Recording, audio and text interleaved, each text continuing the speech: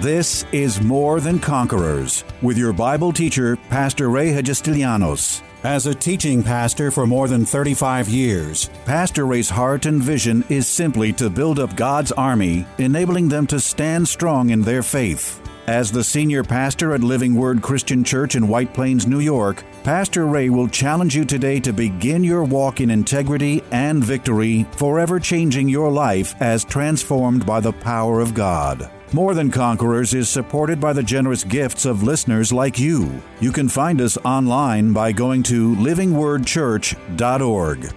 Have you ever wondered what heaven will be like, or dare imagine what we'll see when we get there? Might you even question if there really is such a place?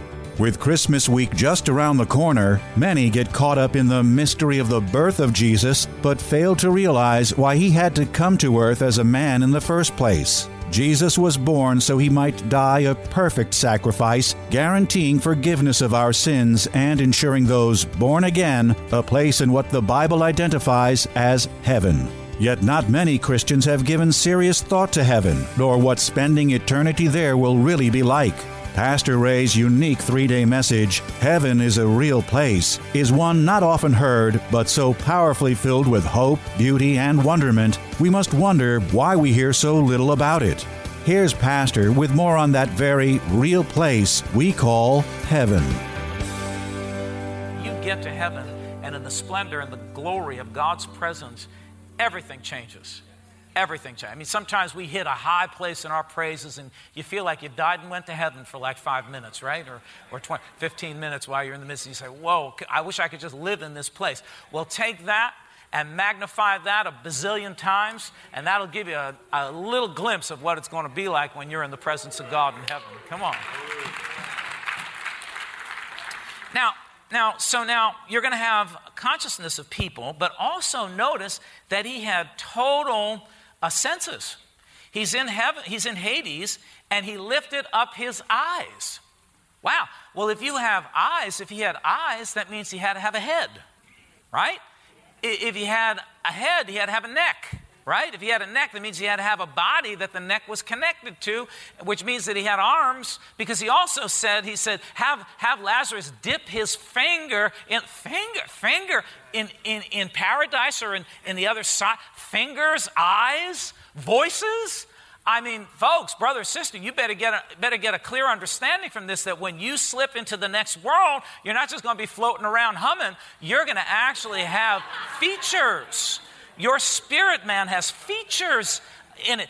Eyes, mouth, talking, voice, senses. He says, I thirst. I tell him can he just dip his finger in the water to cool? He was feeling hot. Well, that's what's going to happen when you're in hell. You're going to feel hot.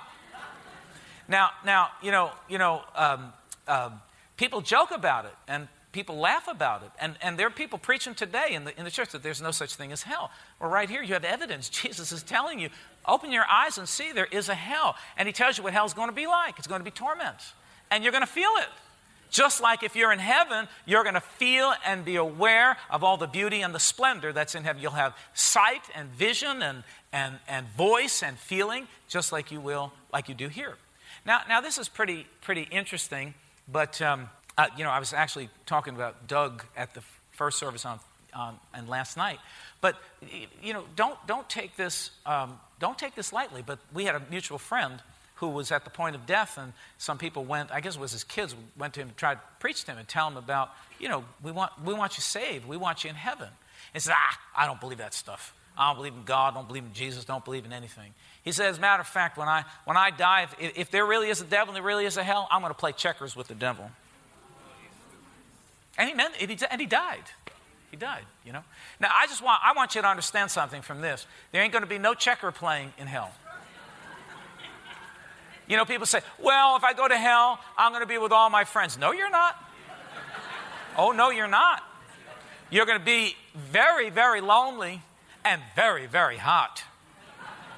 Because hell is a hot place. And it's a place of torment, you see. And it would be like the devil to try to diminish or pull apart the whole thought of hell, because there are preachers today in America that are preaching there is no hell. that the only hell a person will ever experience is here on earth. I don't know where they adopted that from the world because the world has been saying that. There really is a place called hell, and Jesus is trying to call your attention to it. He's trying to get you to see that there really is a hell and what's going on in that hell, because when you slip out of this life into the next life, you're going to have full consciousness and all feelings will be intact. And you're either going to feel good or you're not going to feel really good, depending on where you end up. So we understand from what we see here that he had eyes, he had voice. I mean, he said he lifted up. That means he had to have a neck to lift up his head. He had eyes, he had voice, he lifted up he cried out, he's talking.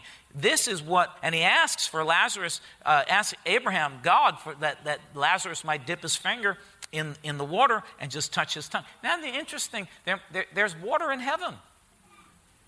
Well, you see, I don't know if we'll get to look at it today, but if you look at the pictures of Revelation, the picture of heaven that Revelation gives us, there is a stream that flows in the center of heaven. It's called the River of Life, and there are trees on both sides, and it goes right under the throne of God.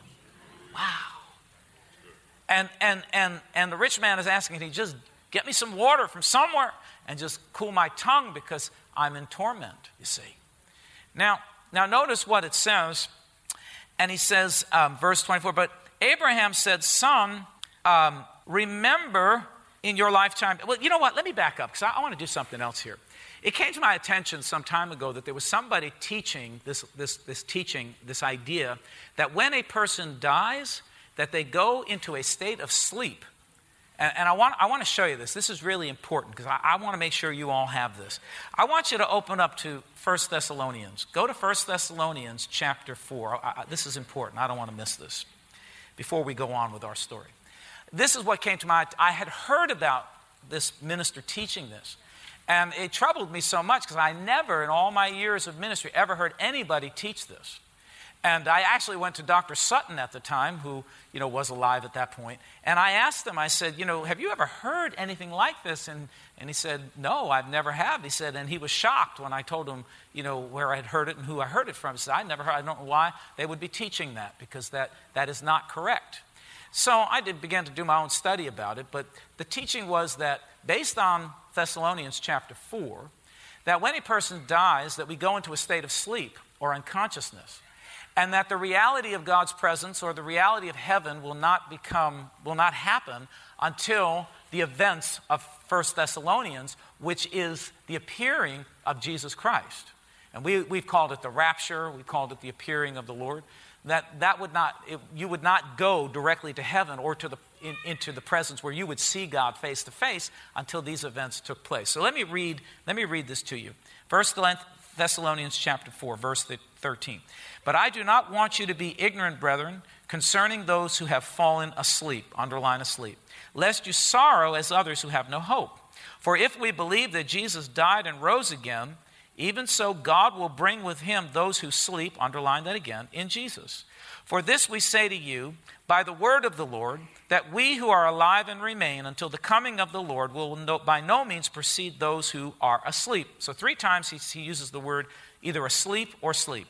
For the Lord himself will descend from heaven with a shout, with the voice of an archangel, and with the trumpet of God, and the dead in Christ will rise first. And we who are alive and remain shall be caught up together with them in the clouds to meet the Lord in the air, and thus we shall always be with the Lord. Now, the teaching again is that somehow we go into some state of sleep. Now, if we're looking today at Luke's Gospel chapter 16, and we're looking at the story of the rich man and Lazarus, we understand that there was no state of sleep that either of these people were in. They went directly to one place or the other. They either went right to hell or they went right to the presence of God, right? So right there, just in that story alone, we can understand that the moment you close your eyes, you don't go into some state of unconsciousness, but you go either directly into the presence of God or you go directly into the presence of hell. All right? Now the other interesting thing about this is that if you look at the words asleep or sleep, what it is referring to is the fact that the body, because the word sleep or asleep is actually rendered death, D-E-A-T, dead or death. And so it couldn't be referring to your spirit going into some level of sleep or some suspended state. It's talking about your body being dead, right? Because your body goes in the ground, but your spirit goes to be with the Lord. Now, on this great day, when Jesus comes back, what's going to happen, and this is the good part, what's going to happen is that your spirit that is in heaven with Jesus is one day when he's ready for the fulfillment of this scripture, your spirit is going to come back down into this earth. Your body is going to be raised up from your grave, wherever your grave is, and your spirit and your body are going to meld together, and your body is going to become glorified just like Jesus' body. And on that great day, you say, well, what happens if I was cremated and my ashes were thrown out? The minute the trumpet sounds and the voice goes forth, every particle of your body, whether it's here in India, in China, in the Antarctica, it doesn't matter. It's all going to find its way to come back together again and be transformed into a glorious, glorified body just like Jesus' body. That's what that verse is talking about. But until that time, your body is basically dead, or to say it is asleep, it is useless, right? Your body is just lying in a grave or in a can of ashes. But on that great day, your body is going to be awakened out of its deadness, and it's going to be made alive by the power of the Lord Jesus Christ, and you will have a glorified body just like Jesus. It has to be. You say, that doesn't sound. It has to be, and I'll show you why. Let's go over to 1 Corinthians. Let's go over to 1 Corinthians. And let's go to, where do we want to go in 1 Corinthians? We're going to go to chapter 15. Now, I want to show you this. It has to be. You have to have a glorified body. You have to. And so now please understand that when you die, your spirit goes to be with the Lord and is very much, according to what we're studying here, very much alive, very much conscious, very much in the presence of God, not in a state of sleep. Your body is basically dead, and we could say is asleep in the ground. But there's coming a day when your spirit that's alive in heaven with the Lord is going to meet up with that body, and it's going to take on the same nature of Jesus Christ. You're going to have the same glorified body that Jesus has today. Now listen, watch 1 Corinthians chapter 15. It says here, we're going to go to verse 51. Behold, Paul writing, I tell you a mystery. We shall not all sleep, but in other words, remain dead in our body. But we shall be all changed in a moment, in the twinkling of an eye, at the last trumpet. For the trumpet will sound, and the dead will be raised incorruptible, and we shall be changed. For this corruptible, speaking about this corruptible body, must put on incorruption, talking about the glorified body. This corruptible must put on incorruption, and this mortal must put on immortality. So when this corruptible has put on incorruption, and this mortal has put on immortality, listen, then shall be brought to pass the saying that is written, death is swallowed up in victory. O death, where is your sting? O Hades, where is your victory? Now listen, this is important. You see, when you die and you go to heaven, we still don't have total victory over death because your body is still dead. Jesus is the only one who had total victory over death and the grave, because even when his spirit separated from his body, his spirit on that day when he rose from the dead, the third day, came back, picked up his body, glorified body, and now he bodily went back up to heaven. There is a day coming, if we're going to have total victory over death, that this body must be resurrected in the same likeness of Jesus' glorified body, because it's the only way that we can say we have victory over death, because death couldn't even hold back this. Wow. You see, because as it stands right now, death still has a hold on us because took away our body, can't touch our spirit. But a day is coming when the finality of the plan will come to pass, that our bodies and our spirits will be reunited, and these bodies that are now corruptible will be changed to be incorruptible, just like the wonderful glorified body of the Lord Jesus Christ. And what a body it's gonna be. You got a lot of lumps and bumps and fat and all kinds of wrinkles and crinkles. But when that day comes, dear Jesus, these bodies, I'm telling you, man, they're going to be awesome. They're going to be so wonderfully beautiful in the presence of Almighty God. So when we're talking about asleep, we're simply talking about the body being dead for this season, for this time, until this event that Jesus comes back and raises these bodies and unites them with our spirits once again and glorifies these bodies just like his own glorified body. Then victory, then we can say that death, where is thy sting? Then we can say that death has been swallowed up in victory totally now. Absolutely, 100%, because it couldn't even touch our corruptible bodies. Amen. Couldn't even touch our bodies. That which the devil fought through sin, that which he thought he could take away, God is even going to resurrect that. God's even going to anoint that. God's going to even bless that. God is going to transform it into the likeness and the image of his own dear Son. You're going to have a glorified body. Can I get a better amen than that?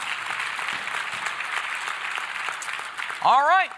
So let's go. I had to get that off my chest. Let's go over to Luke's Gospel, chapter 6. So we conclude that the minute we close our eyes, we are in the splendor and the joy and the presence of Almighty God. We are there in the splendor of the King of Kings and the Lord of Lords. Let me give you a couple of other ideas.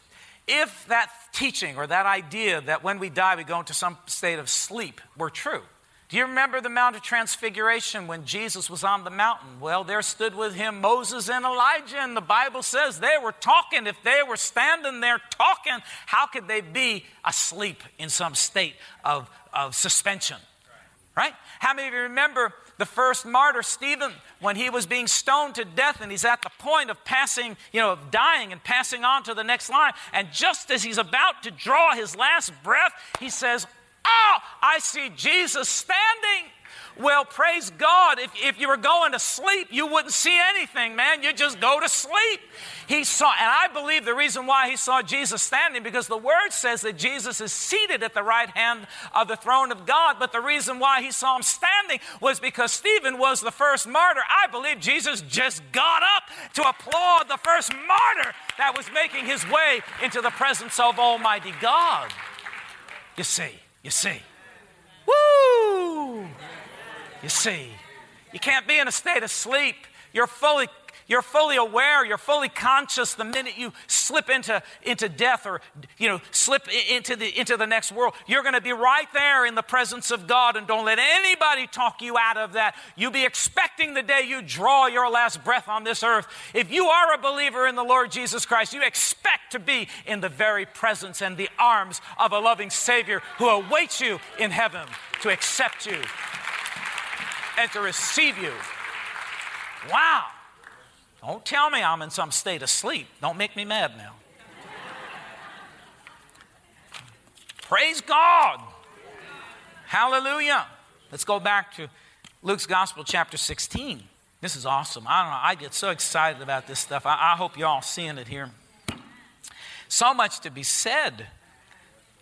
Now, let me tell you this. Again, you see, immediately when he died, he went somewhere. Now, I came out of Lazarus went to Abraham's bosom. The rich man went to hell. Now, I grew up in the Catholic Church.